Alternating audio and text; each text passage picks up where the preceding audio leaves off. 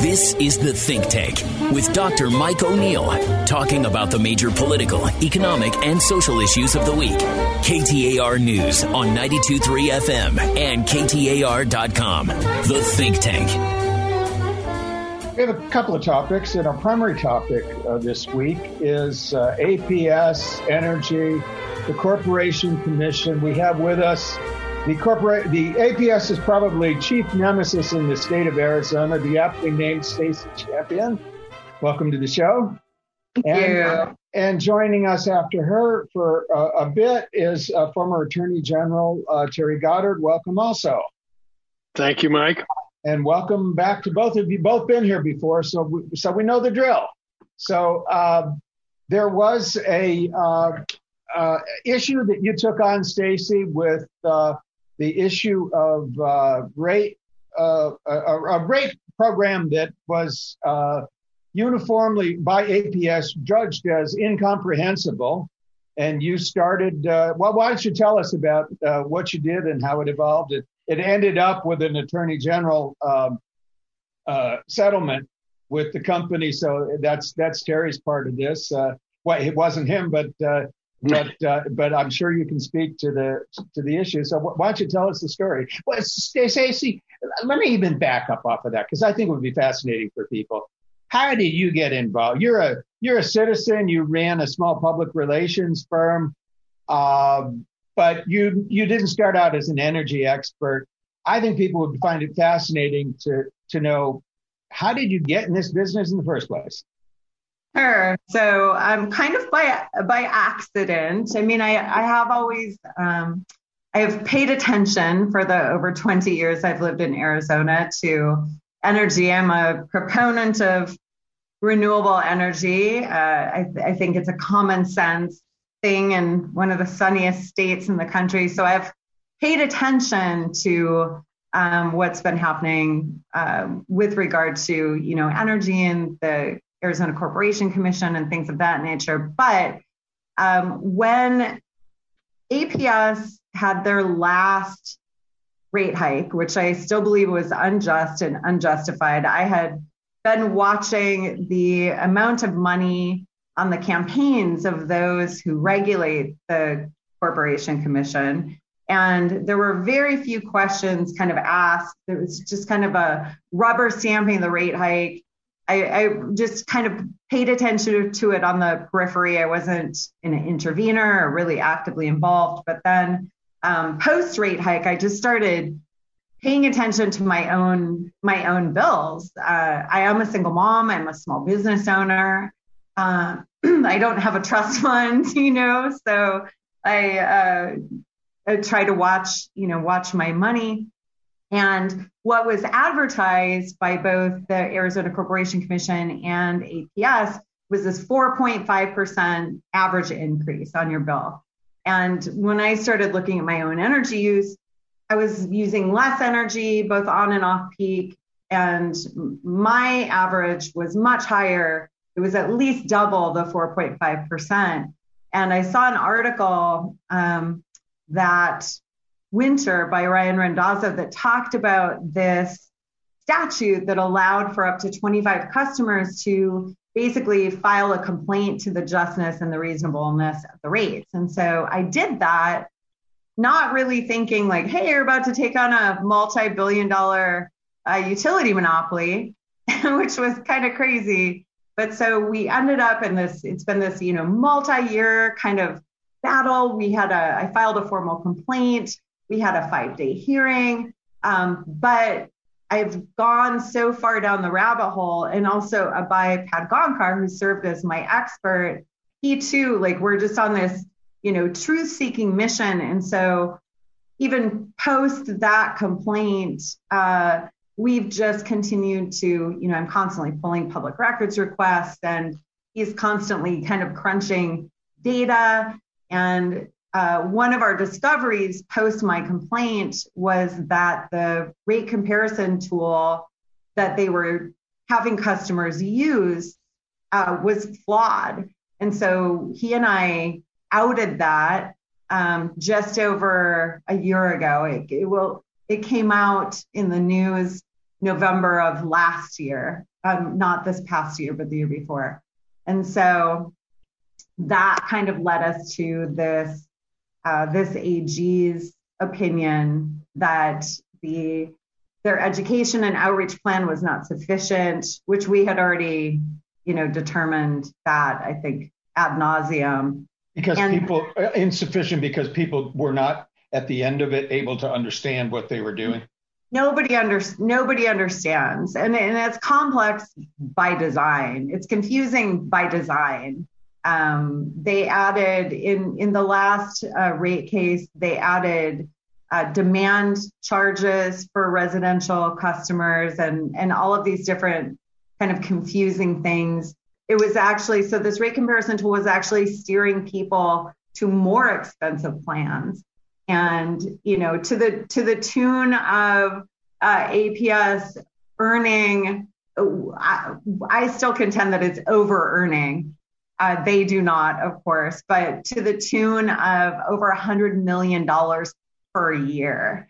And as long as this flawed rate design stays in effect, they're going to continue over earning that $100 plus million per year. That's $100 plus million per year in excess of the 4.5% that the Corporation Commission granted.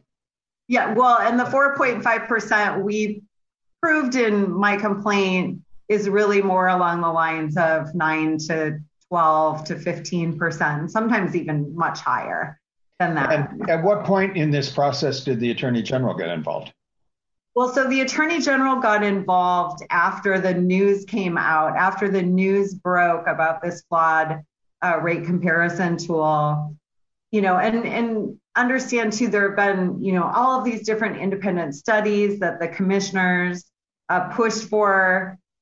Basically, like Abaya and I, like the work that we've done is opened up Pandora's box to this massive, never-ending shell game that's super wonky because you have, base rates and you have adjusters and you have all of these numerous adjusters that are moving up and down outside of the rate cases and all these things that are just very, very complicated. And, as just a normal person down there, I've just tried to relate over and over and over the fact that people really just want to be able to know what they're going to have to pay so they can budget their money properly.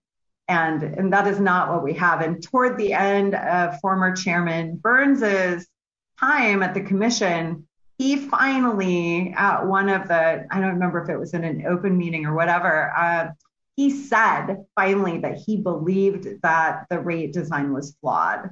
So the Attorney General got involved, did this very backroom, secretive, because we have no idea, what he kind of did or didn't do settlement agreement. Joe Dana with 12 News has done some good reporting on it. And per his investigating, he has discovered basically that they didn't do any interviews with anybody. They didn't do any depositions with anybody. So we will return and we will get the opinion of a former Attorney General on how the case was handled at this point when we return with Stacey Champion and upcoming Terry Goddard in a moment in the Think Tank. Let the river run, let all the dreamers wake the nation. Come, the new Jerusalem.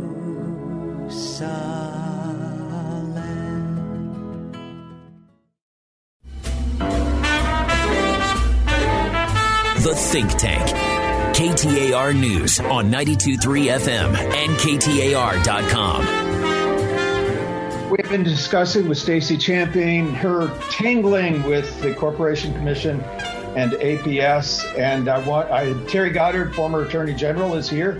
And we got to the point where she started dealing with the Attorney General. At what point is it appropriate for an Attorney General to get involved with an issue like this? And what's your take on how it was handled? Well, thank you, Mike. And I think we all owe Stacey Champion a huge debt of gratitude. I mean, for a citizen to sort of come off the bench and for 20 years, I believe she said, and I can testify that that's about right. She has been a consumer advocate without compensation and I think a very important voice in trying to keep our utility rates somewhat reasonable. So thank you so much. I mean, what you've done has been heroic. And I'm an expansion person in terms of Attorney General, both responsibility and authority. I believe that have the when a consumer fraud appears to have happened, and I think that is a charitable way to describe the mass confusion of hundreds of thousands of Arizonans in terms of this new rate structure.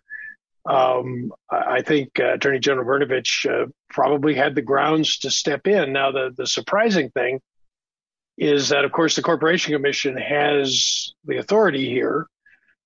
They have the ability to hold rate hearings. They have the ability to do investigative reports, and they have all the records. So normally you would wait and see what the appropriate agency came up with. And if you're absolutely convinced that they were doing a terrible job, then the AG under the Consumer Fraud Act can step in. And that's what he chose to do, even though I didn't hear, maybe you can correct me, but I don't think he actually said the commission can't handle it. I think he just said, I'm going to handle it. And then what Stacey said that I thought was particularly troubling is then there was not a sort of a public inquiry. The AG has that authority. He or she can secretly look into something. But when there's such an amazing consumer interest in an issue like this, I just found it somewhat troubling that it wasn't a wide open process, that he didn't essentially hold his own set of hearings in public to find out who was harmed and how much. And, I'm one who, again, as I said, takes an expansionist view. The Consumer Fraud Act gives you a $10,000 penalty for every violation of the act. If you had 200,000 people harmed, you can do the math. That's 200,000 times 10,000, which is the potential liability. So it's huge. It's massive. It's way over $25 million. And I think when we try to analyze whether or not this was the right answer or not, we have no facts on which to base that decision. And that's what troubles me the most. 25 million was the amount of the settlement? Yes. That's the amount that they said that would be reimbursed to APS customers who arguably had, and Stacey can correct me here, I think had over $100 of overcharge in this process. Is that essentially right? Yeah, that's correct. But the other concerning thing too is that I posted clear evidence into that docket about non-residential customers potentially being impacted by this flawed rate comparison tool.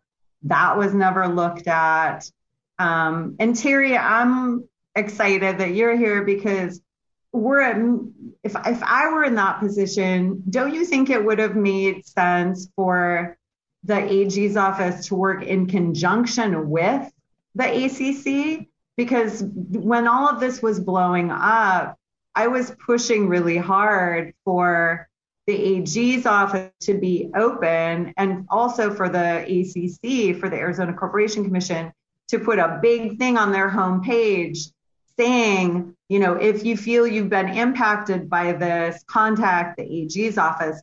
And same thing with RUCO. I pushed for it. And I feel like there was no, public facing thing to get as much information as possible. I would have thought the absent a showing that the Corporation Commission was somehow criminally involved with the agency under investigation, in this case, Arizona Public Service, I would think that would have been the logical conclusion. And I never saw the first step being taken. In other words, if in fact he genuinely felt the Corporation Commission was incapable or somehow compromised, then going on his own, I think, is appropriate.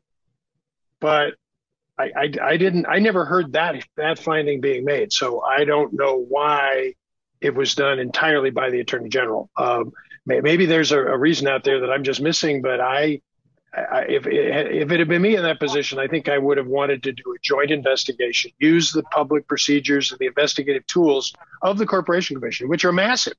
There's tremendous amount of authority that they have if they choose to use it. And the AG has to start from scratch because the AG is not in the business of regulating public utilities. The AG is in the business of hopefully protecting consumers in court. And sometimes that requires him to become very knowledgeable about a number of specialized areas. But I think your point is overwhelmingly good. The CorpCom has both the authority and the tools. They ought to be used. Real quick, Terry, just for you, we've got just about 10 seconds. Do you think the AG jumped in part because the ACC wasn't doing their job? I think so. Maybe. Did you hear him say that, though? I didn't. That may have been his opinion, but I think you need to have a public determination first. They're not doing their job.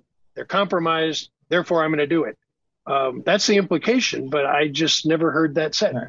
We'll pick this up in just a moment after the break in the think tank, talking APS, energy, and the like. Silver cities rise, the morning lights, the streets that lead them, and sirens call them on with a song.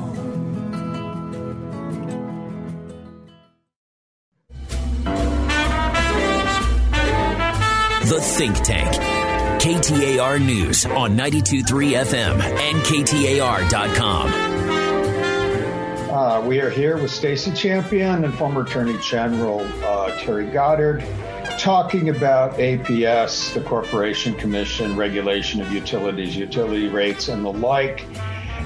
There has, in recent years, been a fairly unsavory history of APS engaged in political spending to elect commissioners to the Corporation Commission, which is the body APS is a regulated monopoly, and the ACC is the constitutionally established body that is charged with regulating utilities. Really, in the state of Arizona, it's really a fourth branch of government, as I see it, that has independent authority, independent of the other three. My impression is that the new leadership at APS promised to stop this. And is there any question to you, Stacey or Terry, either of you can jump in, have they kept that, or have there been any skirting around the lines of that? It looked to me like that they had come clean and said, we're not going to do it anymore. So I think what is a really important distinction that I think a lot of people missed is that when Don Brandt, former CEO Don Brandt, was pushed into retirement, Jeff Goldner, who's been at the company, stepped in. He made that very clear statement about them not contributing any longer to CorpCom campaigns and races and getting involved with those who regulate them. Many people misunderstood and thought that meant politics in general, which is very, very, very far from the case. They, if anything, have, I think, bolstered trying to buy up everybody else outside of the Corporation Commissioner. And an interesting thing that just came up recently when Jeff Goldner was being questioned by Commissioner Sandra Kennedy was whether or not they had donated to the campaign of now Representative Parker, who is Commissioner Justin Olson's former policy advisor, now a state rep. And they did donate to her campaign and admitted to that recently. So, I mean, here's the deal. Like the tentacles are long and far reaching, and I don't see them until Terry's longtime mission comes to fruition. I don't see them trying to stop buying those in power Republican, Independent, Democrats. Like their goal is to buy whoever can help them. Tara, let me ask you this directly. I mean, I think one of the most direct relationships I've saw, even if you stay out of the Corporation Commission, there is a proposal in the legislature to curtail the powers of the Arizona Corporation Commission. So it seems to me that involvement in a legislative race has a direct potential tie to regulation of APS. Being involved in politics, as Stacey just made, and you made the point, that they can have a surprisingly direct impact upon the regulation. So I applaud Jeff Goldner for turning the company in some different directions, and specifically resolving to stay out of the Corporation Commission. But that isn't the end of the story, unfortunately. And I think just to play my favorite harmonica, I believe until we have clear, unequivocal disclosure of all money that's spent in politics, including the shadowy reaches of the so-called dark money, the undisclosed money that goes through these nonprofit shells. The original source, not the shell outfits that are intermediate. Right. We need to know who the original source is. And at that point, we'll be able to at least say with knowledge, X, Y, and Z Corporation was a major player in this race. Right now, we can't say that in Arizona. We have completely precluded, because our legislature has passed rules that have made us the most permissive state, I believe, in the country to dark money. And let's not. You have to engage in this discussion by making some very careful distinctions about Arizona Public Service. I mean, this is a big employer, big investor in our community. They've done some really commendable things over the years, and for a long time, the idea of dipping their toe in trying to influence the Corporation Commission was something their leadership would not abide by. They've had under Keith Turley, under Dick Snell, under a variety of under Post. They've had, I think, really stand-up leadership, and they fought for their profit margin. Of course, that was their job, but they did not try to influence the political. Don Brandt changed that and went heavily. He didn't break the law. I want to be very clear that I'm not accusing anybody of doing that. But he certainly used the law as it exists in Arizona to their great advantage as a corporation, and they prospered amazingly. And I think we're beginning to see a change in that direction, but we never can say for sure until we have total transparency about who's spending what for cash, for money in Arizona politics, and we don't have that today.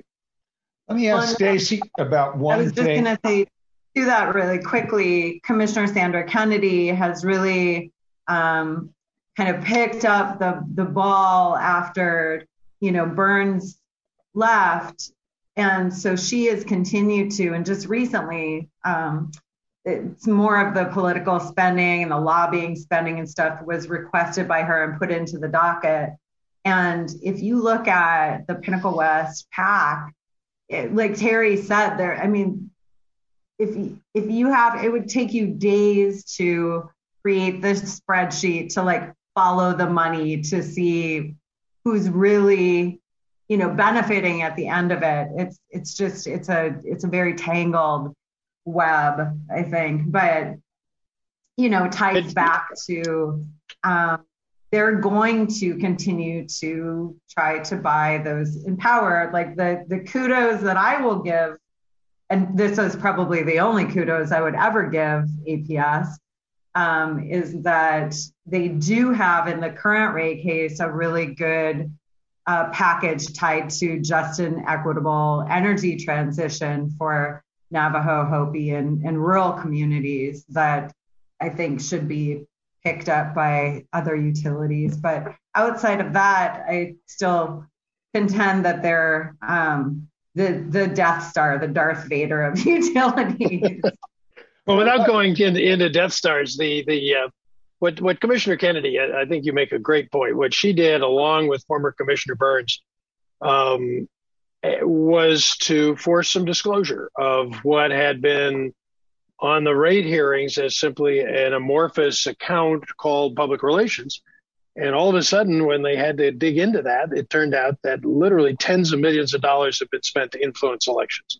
And they'd have been spent through some dark money intermediaries, so that until the commission forced some disclosure, nobody knew. They knew there'd been some amazing influences that we had never seen before, but they never knew the amount until that disclosure came out. And it was, I'm hard to shock, but I was shocked at the huge amount of money that they spent to make sure that they had control at the Corporation Commission.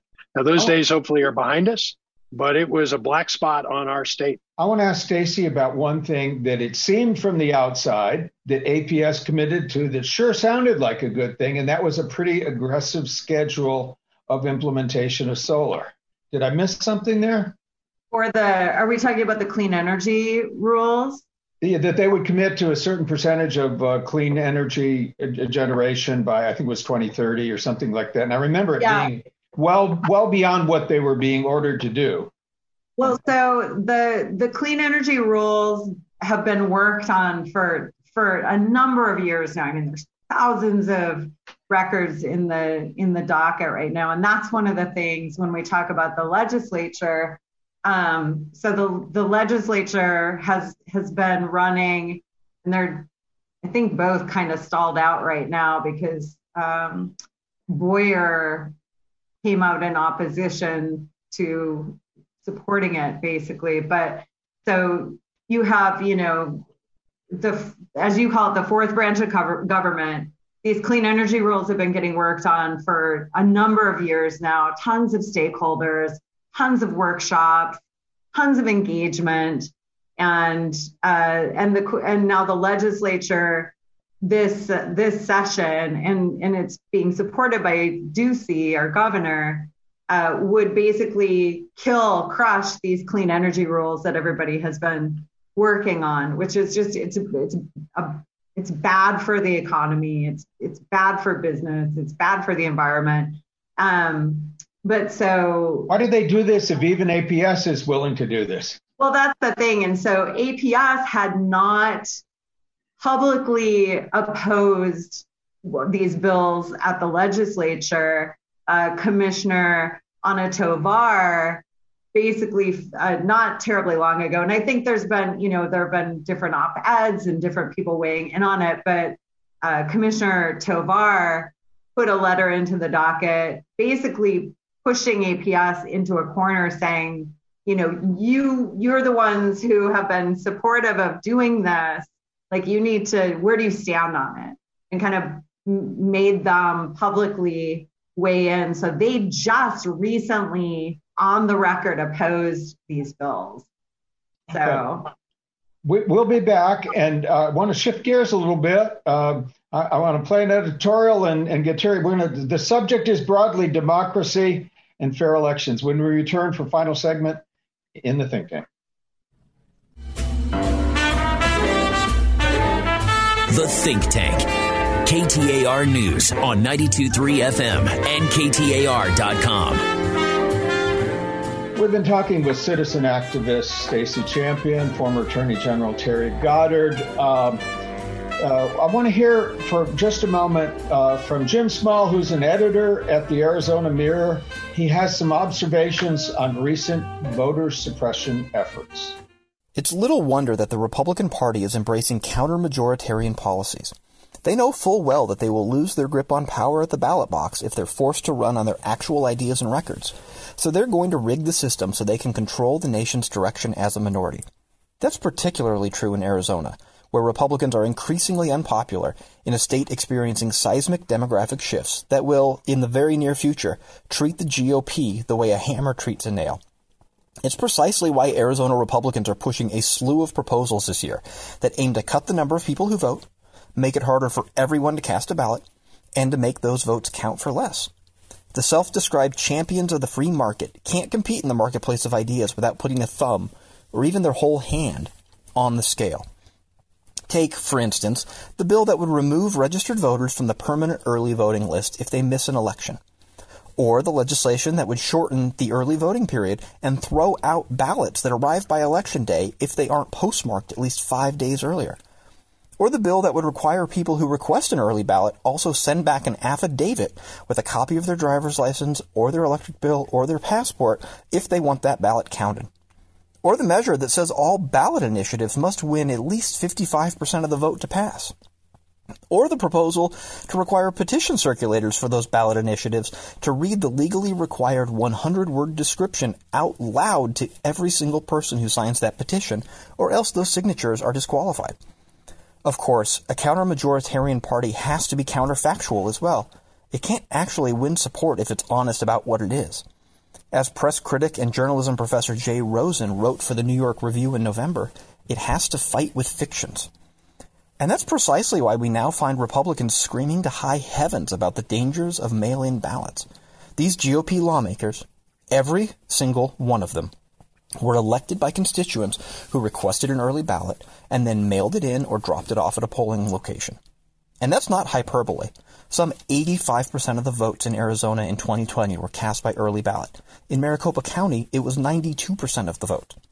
So either these Republicans who are calling for absurd overhauls to Arizona's early voting system because they're rife with fraud. This is a system, by the way, that has been in place for 30 years and is a national model for how to do it right.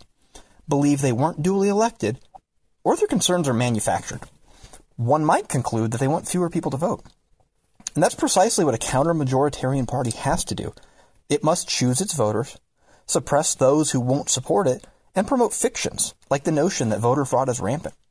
And that's how we end up with fantastical stories about a long-dead dictator conspiring with a voting machine company, and truckloads of Chinese printed ballots being stuffed into ballot boxes, and almost satirically bad, fact-free propaganda reports about rigged elections. Those things can lead, as we saw on January 6th, to political violence. And they most certainly lead to the radical anti-democracy proposals that Arizona Republicans are lining up behind. Attacking reality is the new game plan for the counter-majoritarian GOP. If we let them succeed, our chances of holding them accountable at the ballot box becomes that much harder. That was Arizona Mirror editor Jim Small discussing recent voter suppression efforts. I think the guy who really spilled the beans on this recently, Terry, was John Kavanaugh, who point blank said, if everybody votes, we lose. You've run against Republicans. Do they believe in democracy anymore? Well, you have to question whether they do or not, because challenging the election without grounds, let me be very clear about that, is tantamount to challenging democracy as a way to govern. And I'm very concerned at the debate we have today, especially here in Arizona, where I believe we have, on a bipartisan basis, established a very high level of integrity and transparency in our election system. And I say that from quite a few years of being involved at the city and the state level. And I've won and I've lost. And I can tell you, every time I've lost, I've thought, wow, is there something wrong maybe that my votes didn't get counted? So I've had a chance to go back and look at the system very critically. And my conclusion, sometimes regretfully, is that it was done right. It was done well. It was done honestly. And without an ounce of a basis to sit here and gratuitously attack it is an attack on our democracy, because if voters don't believe that their vote counts, if they don't believe that a majority in fact rules, then democracy doesn't exist. So I think Small makes some very important points. I think this is a fight for the heart and soul of our system of government after over 200 years of trying to get it better. And I always thought that was the challenge, to make sure that everybody did participate, that they didn't feel excluded. And I've worked very hard, as many have, to try to make sure that that is possible. Not for a partisan end, but to make sure that people could be confident of the result when the election was all over. I think that's got to be our fundamental commitment. And some of the things that he described as being in the current legislature, and there's nothing illegal about bringing a crazy idea to the legislature. Lord knows, out of the over 1,000 bills, there are an awful lot of very weird ones. But what he described was a whole bunch of ways to go around our constitutional system, and I think that's wrong.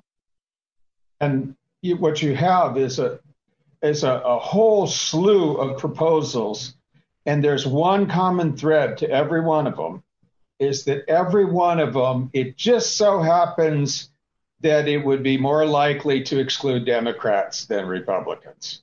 Republicans. Well, we don't even have to get into that, Mike. I think what we need to say is why would you restrict the franchise? Why would you shorten the time? Why would you get rid of mailed ballots? I mean, some states have gone to 100% mailed ballots, and there's no evidence of fraud or corruption in those states. So what is the problem that you're trying to address? It seems to me that unless you can identify that, then anything that restricts the franchise is moving in the wrong direction. I've not seen the case being made that there is a problem. So why are these fixes being proposed? Well, candidly and privately, it seems to be the problem that they're saying they have is that the Republicans are losing some elections that they used to win, like the Senate races and the presidency in Arizona, which were foregone conclusions. We're out of time. Thank you, Terry Goddard. Thank you, Stacey Champion. If you want to connect with me, there's a website, mikeoneal.org. You can connect with me via Twitter, Facebook, or email you from that site. We'll see you next week in the thing.